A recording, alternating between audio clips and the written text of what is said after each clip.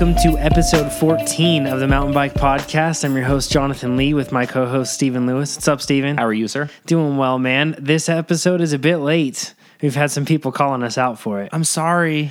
It was tough. So first of all, Stephen, do you want to mention what you went through last week? Yeah, so since I was already down for the knee, I went ahead and decided to get some sinus and throat things taken care of that have been kind of bothering me and a hindrance on like athletic abilities when it comes to breathing for, the better part of a decade.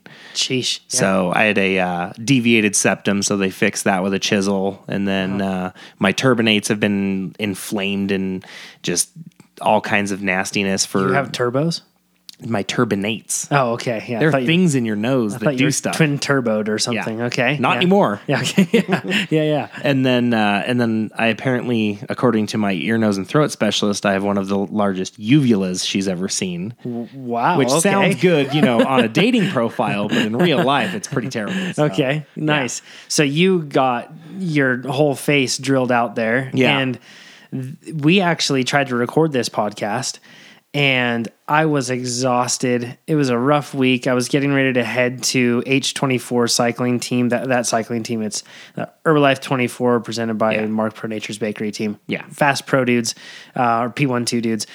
I was heading over to go see them. We had just full plates. I sucked.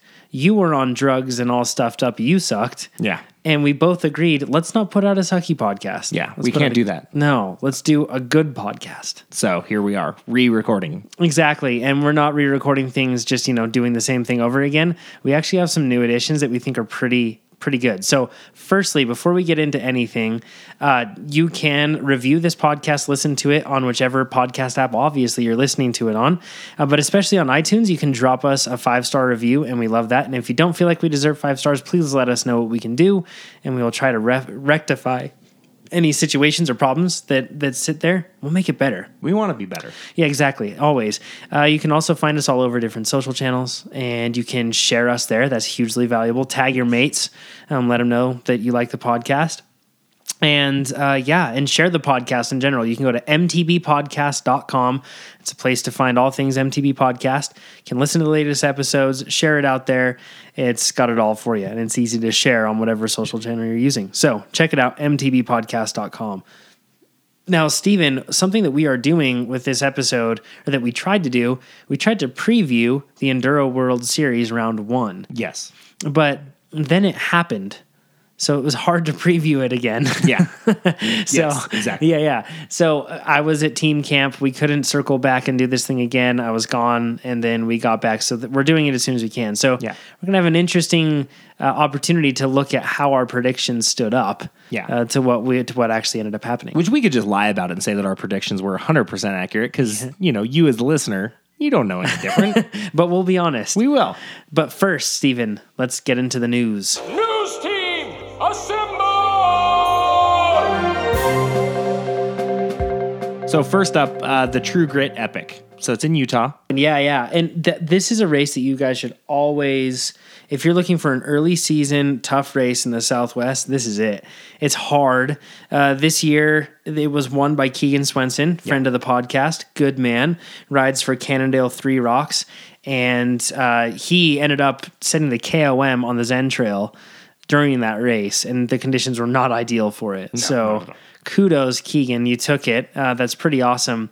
And then Jenny Smith won the women's side of that thing, or side of that race. That's the 50 miler. And those races are actually round 1 of the National Ultra Endurance Series that was just announced. You can check out that series. Just look up the NU 2017 schedule, or NUE 2017 schedule, forgive me.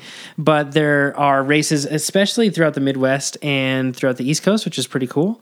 They have one up in Colorado, or they have the Breckenridge 100 in Colorado. They have one, actually, which is really cool. It's called the Margie Gesick, I believe that's how you say it. And it's in the Upper Peninsula of Michigan, which I've been there before. It's incredible. And it's gorgeous. And you almost feel like you're on a different planet because you're so isolated from everything. Yeah. And it's so sparsely populated. It's just a really cool place. And then Big Bear in Grizzly, California. Pretty awesome stuff. Carrabassett in Maine, that's another one that they have. So anyways, awesome races. If you're into the ultra endurance stuff, you can check that out there. So next up is the Pan American Championship. That's going to be down in Cuba. Well, tomorrow. Colombia. Yeah, Colombia. Did I say Cuba? You did, yeah. Colombia. Holy cow. So that's going to be tomorrow as Which we're would be recording. Wednesday, So Wednesday. 29th. Why have we not heard anything about this, Jonathan? That's like the first thing I want to know. I know, right? Because there's downhill racing, there's cross-country racing, there's mountain bike racing of all sorts. We're sending teams. I should say USAC is sending teams, or perhaps it's USO, Olympic Committee, but I'm not sure. But why isn't USA Cycling even making any noise about this? Yeah, why haven't they announced anything? Hey, this is happening. Crazy. Continental Championships. It's a big deal. That means that you are the fastest person on the continent if you win. Yeah. Just to make it clear, because I can't believe why we don't have anything announced on this. Pretty crazy. So USAC just being USAC, I guess. I don't know. Or maybe USO being USO. Regardless, Keegan Swenson is going on that team. Good luck. Another friend of the podcast and Keegan's girlfriend, Sofia Gomez Villafañe. Good luck. Buena suerte, because she's going to be racing for Team Argentina. So, and I think she could get it. She could definitely be the fastest member on that team too. So, could be cool to see. The ABSA Cape Epic happened, and there are a number of different winners because they have different classes. Yeah. This race is kind of known as like the Tour de France of mountain biking. It's in South Africa. It's a stage race, but it's a mountain bike stage race. Some single track, mostly a lot of fire road stuff too. Double track, yeah. Yep, there's a good mix of everything. It was won by Nino Schurter and his new teammate with this, Matthias Stiernemann. And Matthias, I believe, is the brother to Catherine. Catherine is also an XCO superstar, which is pretty cool to see. So, and kind of creepy, but Matthias in the podium picture, his quadriceps look weird. They're like massive compared to the rest of him. Yeah. That's kind of creepy. Kind of creepy looking. Yeah. Look at his dainty little ankles, too. I know. His ankles could snap at any moment in a swift breeze. Yeah. But his quads are okay. Swift breezes in the Cape Epic. Yeah, there we go. Going over to the women's side, we see Esther Suss and Jenny Stenerhag. I hope that's how you say their names. They took the overall, and they were kind of like an underdog team coming into that, so pretty cool to see. And then Cadel Evans, the Tour de France champ, and George Hincapie of the U.S. Postal Team, who was a legend domestique for so long. Both of those guys, they won the Masters team, Masters competition, was pretty sweet, man. Yeah. So, awesome race. There are recap videos on almost every stage that you can check out online. You can find those on Cycling News, and pretty cool stuff. So, ABSA Cape Epic came and went, and those are your winners. And next up, Gwyn at Fontana is... Are we surprised that he won? He won. Is this really news? Right, exactly, yeah. So good job, Aaron. Yeah. You're crazy fast, as always. And we both talked about this before, I think with another year under his belt, with his YT and everything else that he has set up. Yeah. I think it's going to be pretty good. Yeah. 2 videos that were released that we dug this week. First, Brett Reeder had the Shadow of the Sun video. That was good. Artistic. Yeah. Interesting. And the one thing about Reeder, when you watch him ride, he's just so technically proficient. Yeah. Well, and it's the thing about this video that was hard is, the lighting was really dim and low, so it's hard to really accentuate his riding style and show how precision he is about things. Yeah.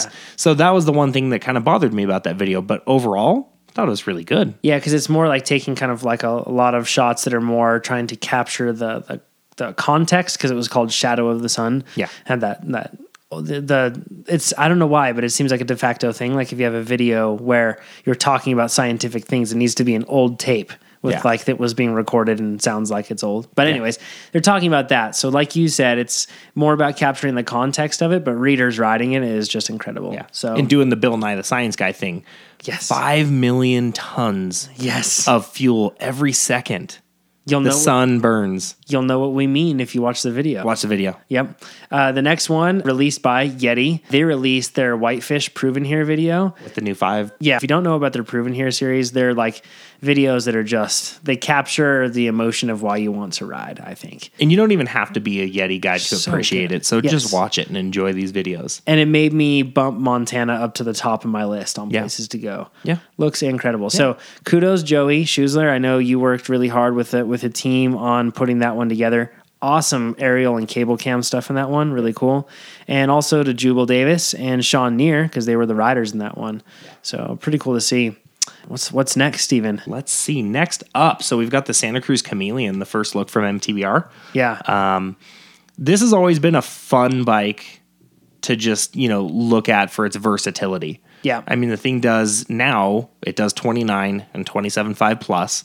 It's a good, simple hardtail. It'll go single speed. It'll go geared. It'll go plus single speed. It'll go whatever you want it to do. Shapeshifter of sorts. It is very much a shapeshifter, and it's definitely one of those kind of like an all-mountain trail hardtail where you're putting 140 forks on it, and it's got a slacker head tube angle, and it's made to be ridden aggressively. It's a fun bike. Yeah, it really is. And here's the cool thing, or there are many cool things, but my favorite thing about this bike, if you look at the cost, frame $750. You can buy it in 2 different configurations, either $1,600 or $2,000. Yeah. It's pretty darn cheap, man, for a good bike. And you can have any color you want as long as you get olive green. Exactly. Yeah. It's kind of like the 50s green, like appliance green. Yeah. It's kind of the color of it. If I were to say it. Avocado green. Yeah. So, but sweet bike. Kudos Santa Cruz on releasing that one. The Type A Bicycle Show is going on, and we're going to cover that at another point because there are a lot of crazy, zany things announced, but we've got a lot to cover this episode. We do. So one other thing, Maxxis released their Forecaster tire in a 2.6. So tires are just getting wider and wider, which is pretty cool. Tell me, Steven, what excites you about this thing? I think it's going to be an interesting, fast rolling, kind of like an XXC or, like an aggressive cross country tire. Mm-hmm. It looks like a really fast rolling, almost like a Rocket Ron meets. That's what I was thinking. It kind of looks like a Schwalbe pattern. Yeah, it kind of looks like a Rocket Ron meets. I don't know. I really like to equate that to like one of the like a Mavic Crossmax Quest tire. Mm-hmm. So in a 2.6, that's going to be nice and meaty, good traction, but fast rolling. So right. And it's EXO, comes in 27.5 and 29. Mm-hmm. So we've covered this before. They make awesome tires. The cool thing about this too is it's just good to see a tire coming out 4XC. It's really built more for the loose terrain that you'll be riding. Of course. So there are big gaps in between the tread to be able to shed any mud or anything else that you're building up, and also to give you any type of, when you're talking about going through sand or anything else like that, it'll help with traction. But yeah, pretty cool tire. The one thing when I look at it that makes me a little worried is having the angled knobs like that. And if you are going over roots or anything else like that, it has a way of kind of sending your tire out at that angle. But then again, if you're riding this in loose terrain, you're probably just plowing through things anyway. So yeah, pretty cool to see. With that, Steven, let's transfer from the news into the questions. Question. It's a ridiculous question. False. Well, that's debatable. First one is from Brian. He says, "Hey guys, I'm 49. I've raced the A-class and motocross and off-road motorcycles for 30 plus years, and I raced cross-country mountain bikes in the early to mid-90s. I recently got back into mountain biking a couple of years ago with a 26-inch bike. In January, I got a Yeti, drink, he says, SV5, and I'm blown away at how good that bike is. I stopped at my local dealer here in Atlanta, Fresh Bikes, and was chatting with the owner, Sean Brunner, who used to be actually the operations manager at Yeti. And I was talking to him about racing the regional Third Coast Enduro Series and getting an SB6 as a dedicated single-purpose enduro race bike next year if I decide to really get into racing. He said with my moto background, I should get the 5.5 instead of the 6. So one thing really quick on that, I actually agree with that. Yeah. And the reason I agree with that is because, so coming from a moto background, you're used to more rotational mass, more inertia, and a more stable thing to anchor your body to. Of course. And you use more body English on a dirt bike. You have to get that thing to do what you want. Yeah. And with a 29er, I do find that I feel more comfortable throwing my body weight around on that bike. It does feel a little more stable. And so it does feel a little closer to home. Of course. That said, you've raced mountain bikes for a long time, Brian, so you might be used to, that 26 feel. Yeah. And so a 27.5 might feel a little more at home if you're on a mountain bike. It really is up to you, but it really comes down to that inertial feel that you prefer. He said that after he got his 5.5, he stopped riding his SB6. I have no bias one way or another on wheel size. I actually can't believe people even argue and get into camps about wheel size. But my concern is since I'm at 5'7" and 145 pounds, I'm always right at the small end of a medium-sized frame, and I think I might be better off with the SB6. Obviously, I'm going to demo both bikes if I can before I buy one, but I'd like your thoughts, just in general, on someone my size on a long travel 29er. Thanks, and keep up the great work, Brian. Brian, I'm just going to be honest here. You can go either way, and you'll be just as fast on either bike. At your size, it's not really going to matter. The difference is on a 6, you're going to be a little bit small for a 6 in medium. But the cockpit and everything, the reach of a 5.5 in medium is actually a little bit smaller than the 6. Yep. So I think you're going to feel more comfortable on that bike. And I think, like Jonathan and I were talking in the middle of your question, you're going to be more comfortable on a 29-inch wheel. Yeah, I'd agree with that. The one thing to consider, obviously, with this is that the 5.5 only comes, the smallest size is a medium, and the 6 comes in a small. Yeah, which he's fine. I would put him on a medium, barring any sort of, physical, like if he had a really short inseam and literally couldn't stand over a medium, then I'd be concerned. But honestly, at his height, he's right on the cusp of either one. Maybe running a super short stem, like a 35 mil stem. Yeah, I'd say that if he was going to be on a 6C, it's going to, either bike is going to come with 800 mil bars and a 50 mil stem. Yeah. So what I would probably do is shave it down to 760 and run the 50 and see if you need to go shorter than that. On the stem. Yeah, on the stem. But stick to the 50 and just cut the bars down and see what you need from there. That works. So from Chris, good day from Oz. That's OZ. OZ. So that clearly is the land of Oz, not Australia. Yes. Awesome podcast. 5 stars. A quick question about training. Will the Elite Quick Motion rollers output power, or will I still have to use virtual power in Trainer Road?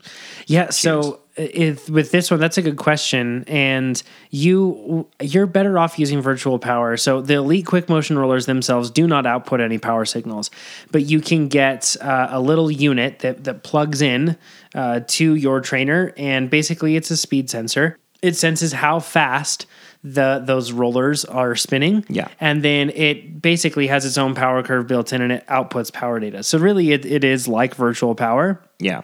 But the thing is, I would just use your speed sensor and use virtual power that way, because the tricky thing is in that I don't actually know how this works with that, with the little unit you insert there, and I can't think of the name for the life of me right now, but it has 3 different magnetic settings.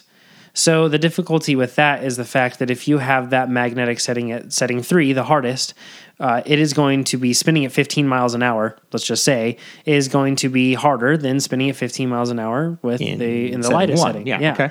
So that can be tricky. So when you use virtual power with those rollers, you'll see that there are different settings. Now, if you're listening to this, I will actually this week be going through and developing the virtual power curves for those specific rollers for each setting.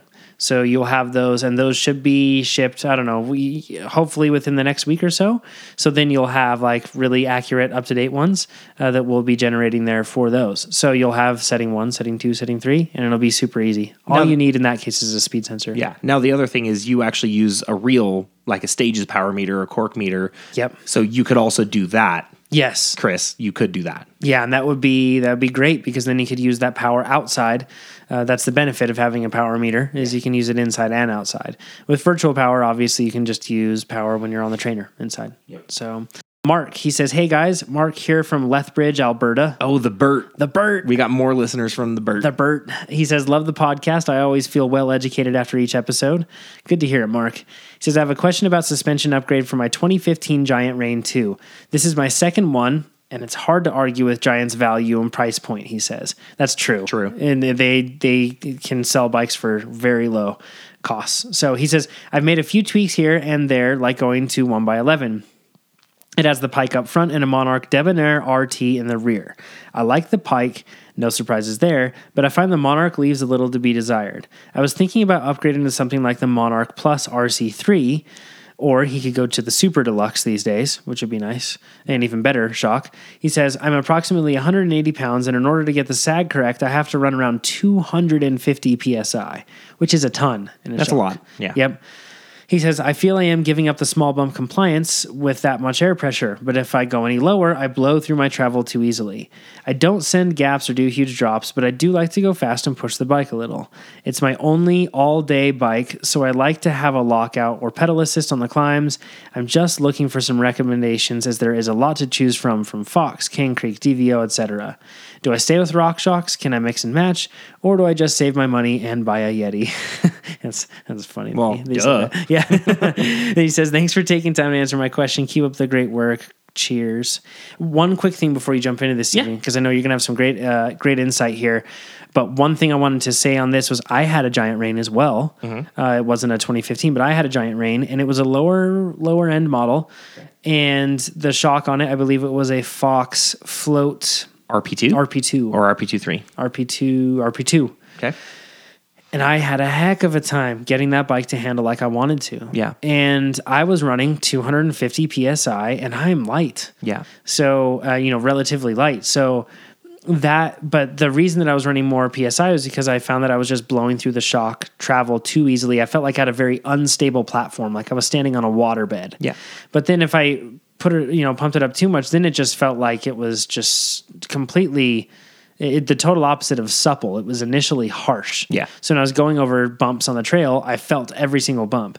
So you're not alone in this one at all, Mark. This is pretty normal to have with like a lower end shock on that bike. Remember when we talked about a few episodes back, when we talked about the Maestro suspension, we talked about the fact that you end up having to put a ton of pressure in your shock usually. Yeah. Because you're dealing with a very more progressive design with that one. So that's something to keep in mind. But with that said, Stephen. So what I would do personally, Mark, is I would look at, like you were talking, the Monarch Plus RC3 or one of the Super Deluxe Airs or something like that. What I would do is I would just get one of those, just buy an off-the-shelf standard one from any of your local SRAM dealers, and then call Andy Jones at Squish Dynamics.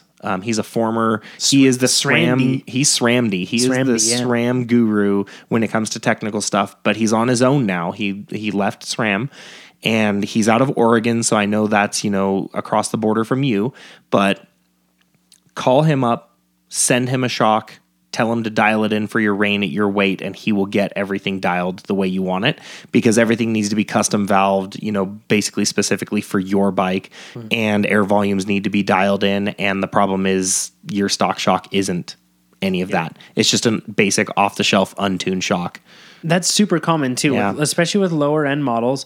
The brands don't put in a huge amount of focus into getting the perfect shock set up for that bike. Whereas like a Rain Advance, top of the line that has Fox Factory, or a very high end Monarch is going to have custom valving in it. Yep. So exactly, that's one of the things that the value price point you suffer on. Unfortunately, that's just the nature of the beast. That's how it goes. But I would upgrade that Monarch RT to something better. I'd look at a Super Deluxe Air personally. Yeah, same boat. Jared says, love the podcast. He says, any thoughts on the MRP ramp control cartridge for the Pike I have on my Yeti's SB5C? I'm a Clydesdale at 240 pounds that rides in the Sierra foothills with long climbs and party descents. Nice. You should trademark that, Steven. I seriously need to trade the market. I know. And he says, I'm looking for more tunability than the current 3 positions offered on the Pike. What should he do, Steven? I haven't gotten to play with the MRP ramp control yet. I know they make a cartridge for the Pike, and then they also make one for the Fox forks as well. Personally, I don't know. You say you have a Pike. I'm guessing you have a Pike RC3 or an RCT3, one of the two. Right. Short of the Fox, the 36 RC2, I don't think anybody makes. The RC2 damper is amazing. Like, the ramp control is trying to do what the 36 RC2 does. Yeah. And it gives you more adjustability. So that's a great option for your Pike. But beyond that, I don't know if it'll necessarily be what he needs. Now, yeah. If you're a bigger rider, then and he says that he's looking for more tunability than the current 3 positions offered on the Pike, and I'm sure he's talking about compression adjustment there. Yeah. If you're a bigger rider and you're running a lot of pressure, you might feel like you're losing some initial feel that you would get from the fork. So one thing that, it depends on the tokens that you're running. In That's the thing is it's going to be more on the air spring side than on the actual damper side that he's going to probably have to worry about that. I agree. So look at how many tokens you have in there, right? And if you feel like you are a bigger rider and you want to have more initial plushness, then perhaps remove a token from what you have in the fork. Yeah. If you feel like it's bottoming out too much, then maybe add a token in there, and then you can run maybe slightly lower pressure when you do that as well. Yeah. But those are the suggestions that I would have. I see a lot of people looking at like the cartridges that they can install into their forks as kind of like almost like a way for them to finally get their suspension to do exactly what they want. And the fact is, these days with Fox and RockShox doing such a darn good job on their forks, it's pretty tough to just plug in a cartridge and suddenly the fork is so much better. Yeah. And so, so with that, what I would personally do, Jared, is you say you're in the Sierra foothills, so you're obviously in the California side. There's a bunch of dudes that I know personally that are good suspension tuners. You've got Brian Derling down at Mike's Bikes in Folsom. You've got Curtis Christensen at Auburn Bike Company. You've got Oliver and the crew over at Roseville Cyclery. You've got the guys at Victory Velo. There's a bunch of guys in that whole corridor in the foothills that all do excellent work. Go talk to one of them. Go see if the problems you're having specifically, the things that you want this RP, or the MRP damper assembly, if that's actually going to fix the problem. So talk to one of the local guys and see what they say, and then go from there. Awesome. And last question is from Stephanie. She says, I've recently changed bikes for several years. I've ridden the Juliana full suspension 29er Origin in a size small. So that's old school. Yeah. Really old school. And she says that it's equivalent to the Santa Cruz Super Light, the single pivot design. It had a 120 millimeter fork, and it's basically a full suspension XC bike. I love it, but it was heavy, climbing sucked, and I tended to take this bike to places like Downeyville, North Star, and Mammoth. I loved the way I could just roll over anything. It was like a cush Cadillac ride. I felt pretty confident, but being a shorter rider, the woes of being of gnome blood, I'm 5 foot 1 inches, and I was 1 inch, and I was experiencing a lot of toe overlap, and I felt when I was going downhill that I was towering on top of my bike rather than being in my bike, if that makes any sense. Which totally makes sense. Makes perfect sense. That's exactly what you have to do on a small 29. Yep, and that's also old school geometry too. It was much more common. She says, steep technical stuff got scary, and I wanted to be more playful on the bike, but my Juliana was long. Now I have a Live Intrigue SX. It's more aggressive. It's got 27.5-inch wheels and sized for gnomes extra small. I have trouble adjusting to the 27.5. I feel like a total beginner on semi-technical stuff. What I used to just cruise over, and she says C-R-U-Z. Puns. That was good, yeah. Over, and not even notice feels like a war zone. Is it the tire size, suspension, or wheel size, we should say? Is it the suspension not set up right for my old 29er, just covering up the fact that I sucked at mountain biking? I'm feeling frustrated and down. Honestly, Stephanie, this is something that everybody goes through in some capacity every single time that they switch bikes. Yep. Your new bike is about 25 years newer in suspension design than your old Juliana. The old Juliana comes from, the 1997 design of the Superlight. I mean, it's old school single pivot. So the thing is, your suspension might not be set up correctly. It might be. But the problem is you're just not used to this bike. You're not used to the new slacker geometry. You're not used to being low and centered in the bike. You aren't used to a 27.5 wheel.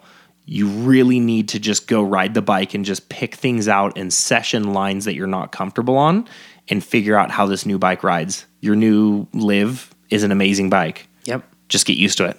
Couldn't agree more. With that, Steven, let's get into our EWS review and let's get down to business. The business. It's business time.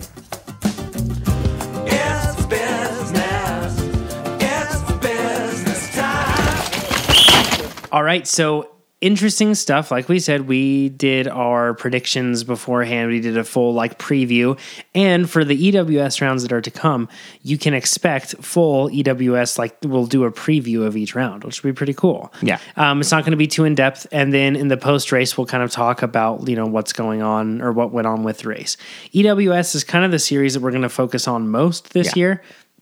We'll also cover some of the World Cup XC racing and World Cup downhill racing as well. Yeah. Might cover some other, odd events, but these are really going to be our bread and butter. Yeah. So, but first round was in New Zealand, I should say. It was the Giant Toa Enduro. The Rotorua Crankworks. Yeah. Interesting stuff about this race. In 2015, they went there. Yeah. And it is and they didn't go in 2016, but in 2015, this race was kind of known as throwing a wrench into the spokes, because prior to this, we had a lot of, I guess you could say just a lot of courses that were more like traditional mountain biking areas. And this is almost like North Shore riding in a lot of ways, It's jungle. So you've got, it's jungle. It's not super hot. It was 60 degrees on race day, but it was raining like crazy. And you got to remember, it's the fall right now. You're going from summer cooling off into fall right now. So this is like North America in September, October. Yep, exactly. And but the growth there is insane. It's just so many trees and roots. So the dirt is really organic. Yep. It's a lot of dark dirt that has incredible traction until it gets wet. Yes. And when it gets wet, then it turns into some slime on top of a dinner table, or it turns into just rutted out mud bogs. Yes. One of the two. Add into the mix the constant tree roots that you're going over and the constant off cambers. It makes for a really tricky course. Yeah. Now, if it wasn't raining, still really tricky. And it makes you really pick your lines really carefully. And it's got a lot of up and down, constant up and down. We're not talking down for 30 seconds, then up for 30 seconds. We're talking constant little undulations that force you to pedal and put out really peak, high peak power, and then carry your momentum, pick your lines. Really tricky course. It is a tricky course. And the thing that a lot of people don't understand is just to get to stage one, they do just over 10 miles and almost 2,000 feet of climbing just before they get to the first time stage. Yeah, and the whole thing altogether, it was about a 40-mile day. It's an all-day race. It's a 7-hour race for a lot of the, mid-pack people. Yeah. 7,000 feet of climbing is what they amassed over the whole course of the day, around there, roughly. Just a pretty brutal place. So the cool part about what we've got right now is we actually talked to one of the racers who was doing the race, who was there racing these races, Jubal Davis. He rides for Yeti Cycles, Yeti Shimano Fox. That's the team that they ride for. And he was there and gave us a quick review of each stage, which is really awesome. Pretty sweet, right? Because we couldn't be there. No, yeah, exactly. My schedule. I'm just too busy, man. Just too busy, yeah. Just too busy. It's, kind of tricky. So, but let's kick things off. Basically, what we're going to do is give you a breakdown of the distance and then how much was descended in each of the stages. Now, with enduro, just a quick explanation of enduro. Enduro racing is a little different. It is a big loop, but that only portions of that loop are timed, in the sense that, and then at the end of the day, all of that time is added up from those timed segments. Whoever has the lowest time wins. Yeah. Now, that said, so think of it this way. You can pedal, and they call them transitions or liaisons, from, the start to the start of stage one, the start of the day to the start of stage one. That's a transfer or liaison. You can ride there more or less at a leisurely pace for most enduros. EWS is a little different. EWS is specific start times, and they make it so it's tight. You have to get there quickly. Yeah, you can't just lollygag. Yeah. So you're not timed for it, but you better be at your next stage start by the time your start time is up. Now, to be clear, they're not, the time cuts for these guys to get up to their stage start. It's not like it's an XC race and these dudes are sprinting and going as hard as they can all the way to it. They're able to manage their effort within reason. But remember, they're still climbing and they're going up really steep terrain, so you can't really, it's not like it's just perfect recovery in between. No, it's not. It's work to get there. There's, you look at any sort of, issues that you have along the way, and you miss your time stages, you're out. Yep, you're done. There's a few friend of the show, Lauren Gregg. She missed her 5 hour time cutoff, and she DNF'd the race because she had a bunch of technicals, and she just couldn't get past the stage, the 5 hour cutoff. That's how it works. Yeah. And so it's a really cool format because in a lot of ways, enduro racing I'm speaking of, it's a cool format because it's kind of how most of us ride. We cruise up with our friends and we get to the whatever, like the fun downhill area is, and then we go as fast as we can on that, and then we collect again and go to the next one. Yeah. So it's pretty familiar to all of us because it's kind of how we all ride. Yeah. But with that said, the huge asterisk with this race, with the results and with everything, is the weather. Super skewed results for everything. Yes. Through stage 5. Stage 6 and 7 more aligned towards what we would expect to be at the top. But 1 through 5 was, excuse for lack of a better term, it was a show. Right. Yeah. And this whole thing, so we're going to run through the results here. We're going to give you insider, Jubal Davis, who rode these stages, he gives you a firsthand review and the most important things of each stage and a little bit of insight into how he did as well, which is pretty interesting stuff. But with that asterisk of the weather in mind, let's kick things off. Steven, go ahead with stage 1. So stage 1 is, the trail name is called Teruah. It's 1.29 kilometers, 262 meters of descent. So it's 0.8 miles and about 860 feet of descent. It's not a long stage. No, not at all. But it's a solid warm up after, I think the winning times are in the low 4s. Yes. So 4 minutes of all out. Yeah. So Jubal told us stage 1 was a short and steep track. The rain came in on the way up to the start of stage 1. And I was surprised by how well the track was running by the time my start time came. The rain picked up for the top 30 men and just got worse and worse as they dropped. So this is where initially we don't have an even race. This is where home court advantage rules over everything else. Yes. And also, home court advantage rules, and then start position is absolutely key. Yeah. And the way that they sorted this on the first one is whoever had the most points from the year before.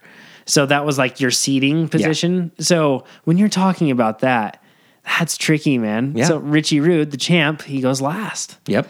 And when you have a rainstorm or when you have the rain coming in, so, they're starting to ride up and it's already raining and then it's just raining harder and harder and harder. Yeah. That's obviously, that's just the nature of the beast. That is the nature of the beast. It is what it is. You're not going to have a level playing field. No. Right? And this is where slow is fast, and this is where keeping your peripheral on all of your obstacles, your routes that are coming out, the tracks that are getting dug, just everything off camber. This is where you really have to pay attention to what's in front of you, as well as focusing further out and making sure that you're carrying your momentum as good as you can. Yeah. Cool opportunity for the locals, like you said. Yes, absolutely. And it definitely shows in the results. Yeah.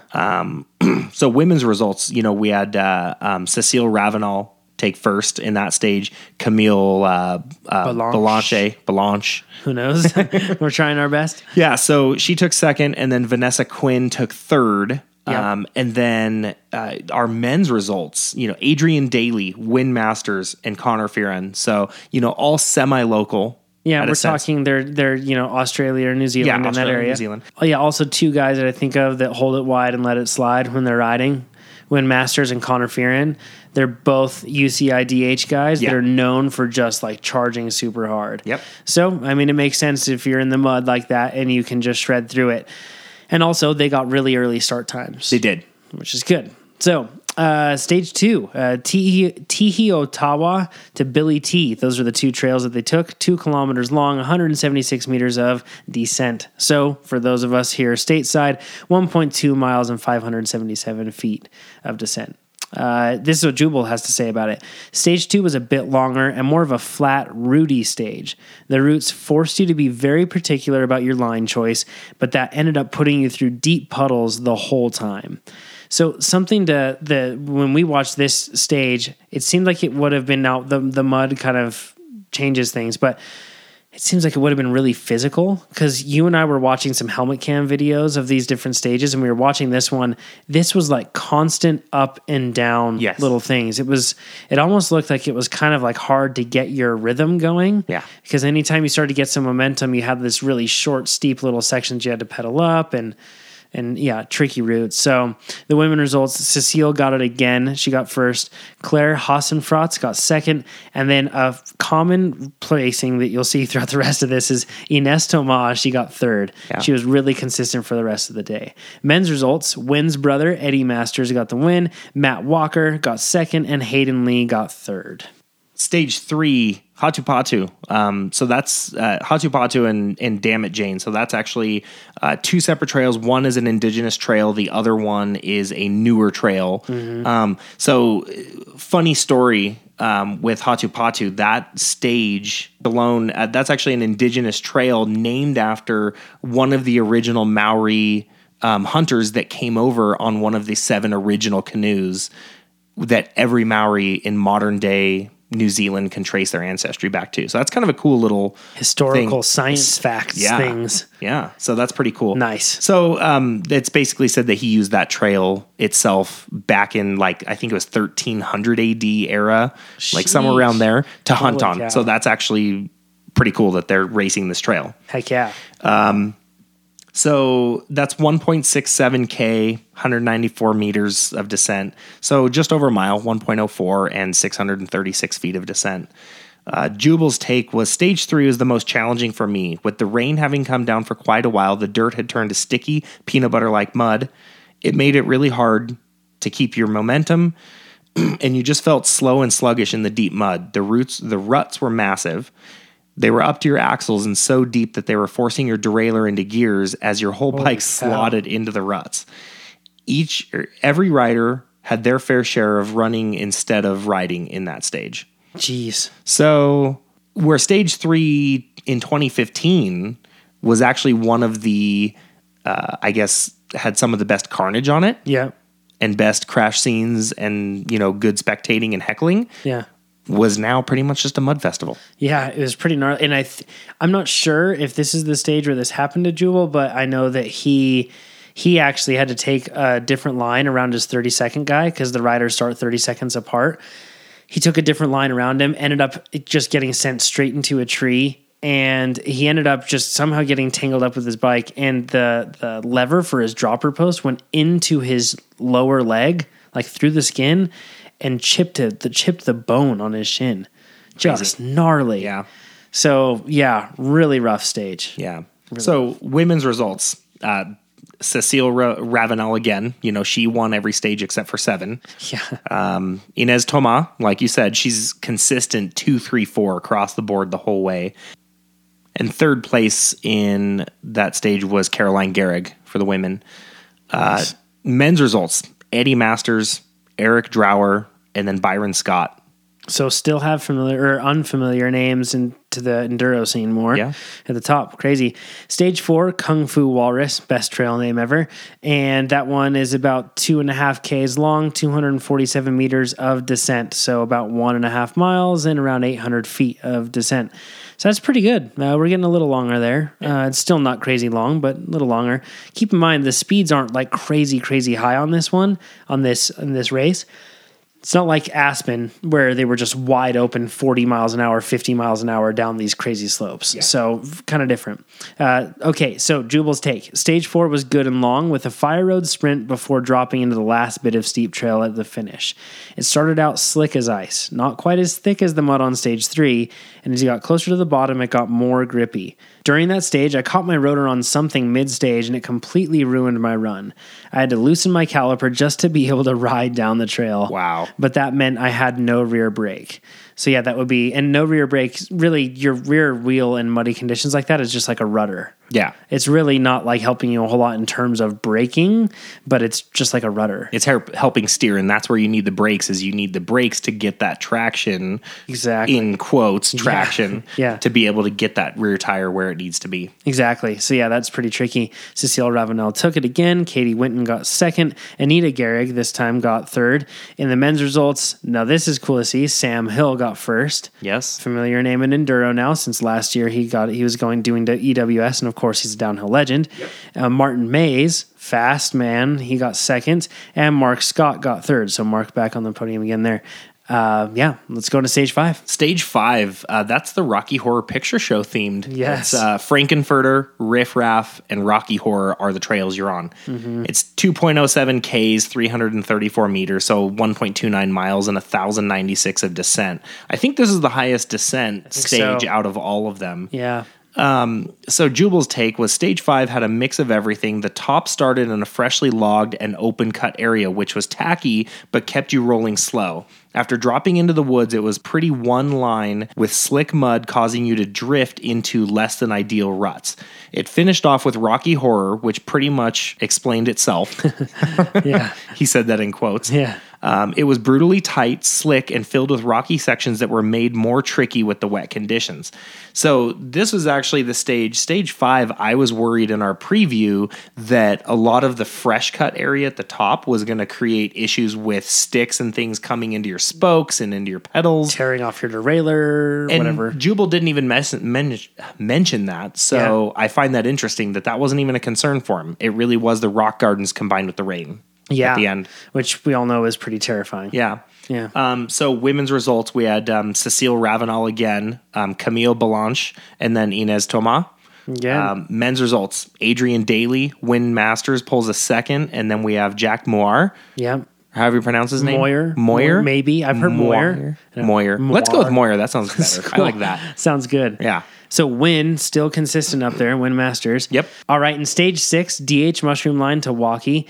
And DH Mushroom Line is the national downhill course that they have, I believe. They've used it for national champs before. Yes. So it's about 1.9 Ks, and then it's about 250 meters of descent. So let's get into this one. It says, Jubal says, stage 6 was the DH course and was my favorite one of the day. No surprise, because Jubal shreds on the jumps. Yes, he does. Yeah, the dude's gnarly. He says it was fast, rough, and gave you different lines to choose from. If you worked hard, you could really find your flow. And that's the big thing about this trail was it's more about finding your momentum and sticking to it because this is you could go over a lot of the momentum sapping routes and issues on that trail by finding your flow. Line. Yep. Yeah, and now this also marked the point where the trails are really, for the first time all day, starting to dry out. Yes, because it had stopped raining at this point. Yep. Yeah, we were getting scattered showers, but it wasn't much. Yeah. Things were starting to tack up. So in the women's class, you didn't see much difference. Cecile Ravenel took the win. Katie went in second. Inez Thomas third. But in the men's results, check this out. Totally different. Yep. Richie Rude takes the win. Sam Hill gets second. And Jared Graves, the legend, gets third. Yeah. So pretty cool to see that, just with these varying conditions, how variable the day could be. Exactly. Yep. So stage 7, corridor to Eastern Spice to Turkish to New Exit to the Dodsley Skills Park. That's quite the stringing together. So this guy was long as 1.5 miles, 843 feet of descent. And Jubal's take was by the time stage 7 rolled around, it had actually dried out pretty well. This stage had a bit of everything: flow trail, steeps, ruts, flat route sections, and a couple small climbs. These climbs were done with a headwind, making things extra tough leading into the Skills Park to round out the day. So with this trail, I think definitely being dried out made things a lot easier on everybody. Mm-hmm. And it shows again that, the fast international guys also took over, in the podium spots for these. So we had Katie Winton, Annika Smales, and then we had Inez Thomas again. They're in third place. I mean, she played a deadly consistent game that entire enduro. Yep. And just, she if I may say so, she kind of like Jerome Clements'd it. Yeah, she was she did. super consistent the whole way. Yep. Men's results: Sam Hill took first, Jared Graves took second, Richie Rude took third. That's how it goes. Yep. Now, if you look at the overall results that we see from this whole thing, Win Masters ended up taking the win. He, no pun intended there. He was 3 seconds ahead of Matt Walker, who was 6, and then 6 seconds behind Win was his brother Eddie Masters. Sam Hill got 5th. Greg Callahan from Ireland, he got 5th. Forgive me. Am I counting this right? 1, 2, 3, 4, 5. Yes, Greg Callahan got 5th. And the interesting thing about this is Greg didn't get a podium in a single one. No, he didn't. But it just shows that consistency pays off, right? After that was Jack Moyer, Adrian Daly, Josh Bryceland, Yep. Rat Boy Rat raced Boy. this, Yep. and he was quoted in saying that I think it was at the beginning of stage 1 or stage 2, he hit a bar drag in a turn, and after that he was just buzzing the whole day. So I guess that means it's good. I think that's a good thing. I think it's a good thing. So good job, Bryceland. And He I got think 8th. that He got 8th it's overall. pretty darn solid. Now, it's worth saying that Bryceland also, if you look at how he did on these different stages, he got 6th on the first one, 26th in the second one. So I'm sure he had some type of mechanical thing. Then 5th, then 16th, then 11th, then 15th. So it wasn't as if he just like benefited purely from the mud. He had his issues too. Of course. He's just such a darn talented rider, you know, so good. Jose Borges, I don't know how you would say that. I hope that's the way. He got 9th, and Mark Scott ended up getting 10th. Honorable mention to Jerome Clements in 11th. Who I said look out for the podium for Jerome Slow. Yep, you were calling on him. Yeah. Now, so I was wrong. Yes, and I was wrong too because I picked Richie Rude to take it. You did. And he didn't win. So we even were thinking Jared Graves could do well, and Jared didn't have that great. He had a day really either. bad, I think, stage 2. He pulled, God, what did he pull? Like 108th position? Oh, it was rough, man. Yeah. He had, I think he had some mechanicals. It was a rough day. So he had 112th on stage 2. Yeah. And then in stage 4, 108th. Just rough, man. So bummer for Jared. Shout out to one of the guys too, Cody Kelly from the Yeti team. I saw that it was a brutal day for him too, but he was stoked because he said mud has always been his weakness, and he got 14th on the stage. Yeah. So for Cody, that's pretty darn good. That is. Pretty cool to see. On the women's side of things, Cecile Ravenel got the win, and she got it by 3 minutes and 15 seconds. Holy cow. Killed it. Shredded it. Yep. And then after that, in Nestoma, her consistency paid off. She was in second there. Anita Gehrig was in third. And then Camille Balanche got fourth. Katie Winton got fifth. Claire Hassenfratz got sixth. And then Carolyn Gehrig, seventh. Bex Barahona, she got eighth. Becky Cook, ninth. And Annika Bierton got 10th. And she was your pick, wasn't she? I told her I said she was going to be top 10. Yep. And she actually did. got it. She did. So I thought the Gehrig sisters were going to do really well. I called one of them to be podium. I didn't give a specific because those two are always, back and forth. So, yep. So it's good to see one of them took third.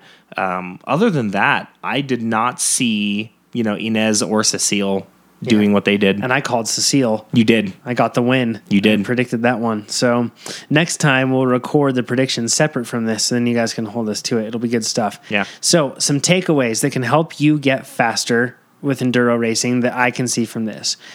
Number one, when I look at this, is consistency is very important. It is. In how you go about handling enduro racing. It's not about just being super fast on one stage or giving it all. It's slow and steady wins the race in a lot of ways. Especially when conditions get adverse. Yeah, that's one thing that just jumps out to me. The other thing that jumps out to me is being prepared for mechanicals. With enduro racing, you have to repair your bike as you go through. They do have like service stations planned throughout the day, but you can't just have a mechanic with you to work on your bike with you at all times. Exactly. It doesn't work that way. You have to do it. So having your bike in working shape is key. And don't just go ride on those Bluebird days. Go get used to riding in adverse conditions. In fact, one of the best times I've ever had in Downeyville, we were riding the shuttle up to the top of Packer Saddle in a lightning storm, and Dylan Santos and I rode down from Packer Saddle to Downeyville in an hour and 2 minutes, and Dylan broke a chain in it in a downpour the entire way. It got so bad that mud was coming into our goggles, and we had to just go open face and not even wear goggles or glasses or anything. And that was the most fun I've ever had at Downeyville. Sweet. So riding in adverse conditions helps. Yep, exactly. Because you never know when it's going to rain at an enduro. And you can't change that on race day. And this ain't NASCAR, folks. Rain or shine. Yep. Let's go into our tips and close things out. You don't care they're counting on your tips to live?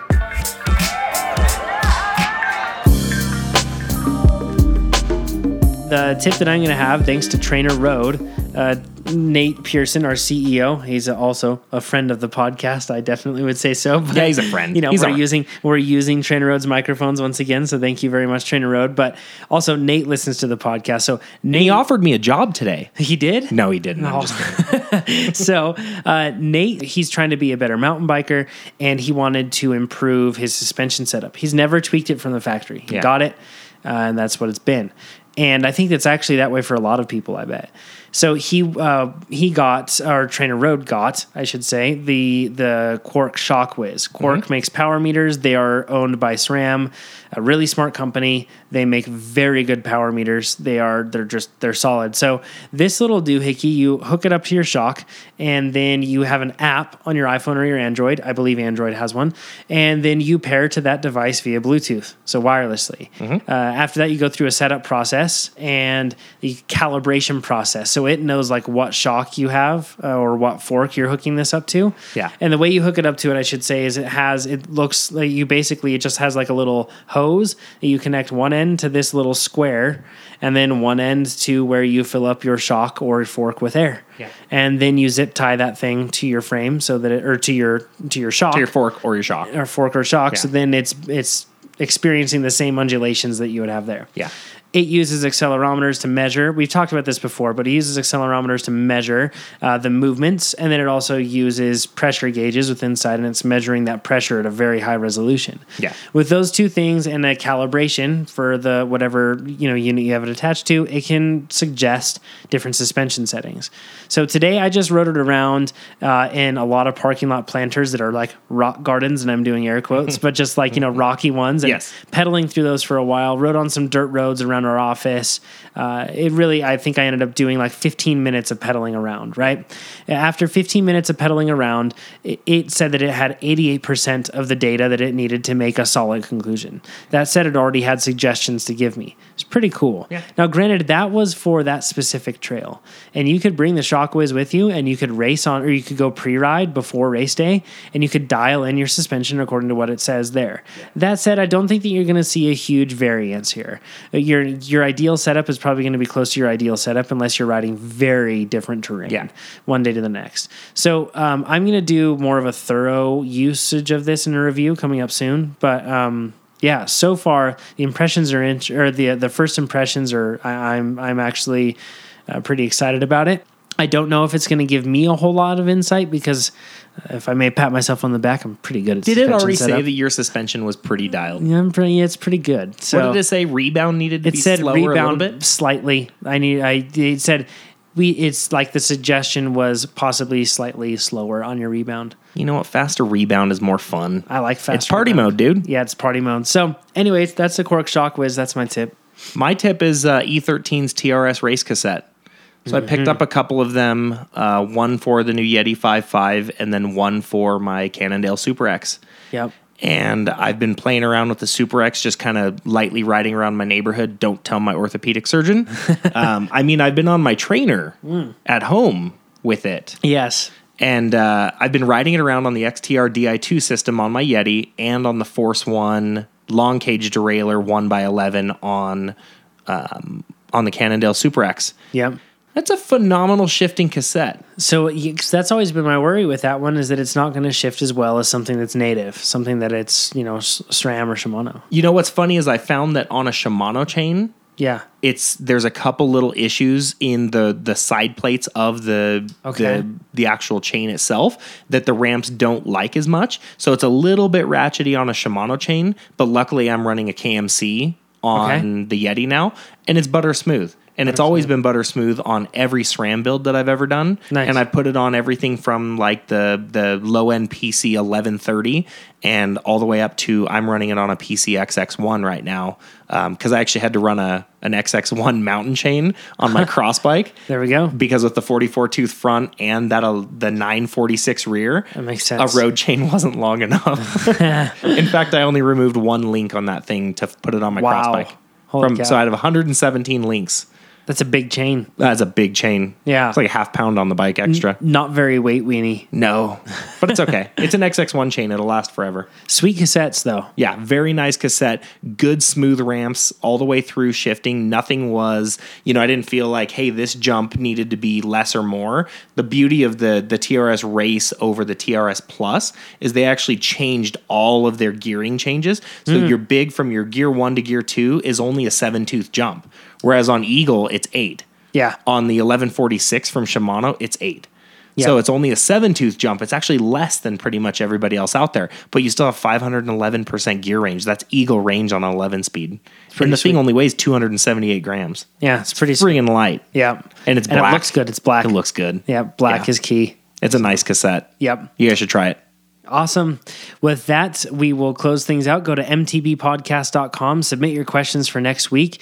We'll actually, for this week, we'll end up doing 2 this week. So then we can get it out there and pay our penance, so to speak, for missing out. Because we want to give you guys what you pay for. Indeed. That's kind of funny there. Yeah. But anyways, mtbpodcast.com. You can listen to the podcast, share it there with your mates, let them know what you're listening to and that you like it. Find us on social at MTB Podcast. We'll talk to y'all next week. Have a nice day.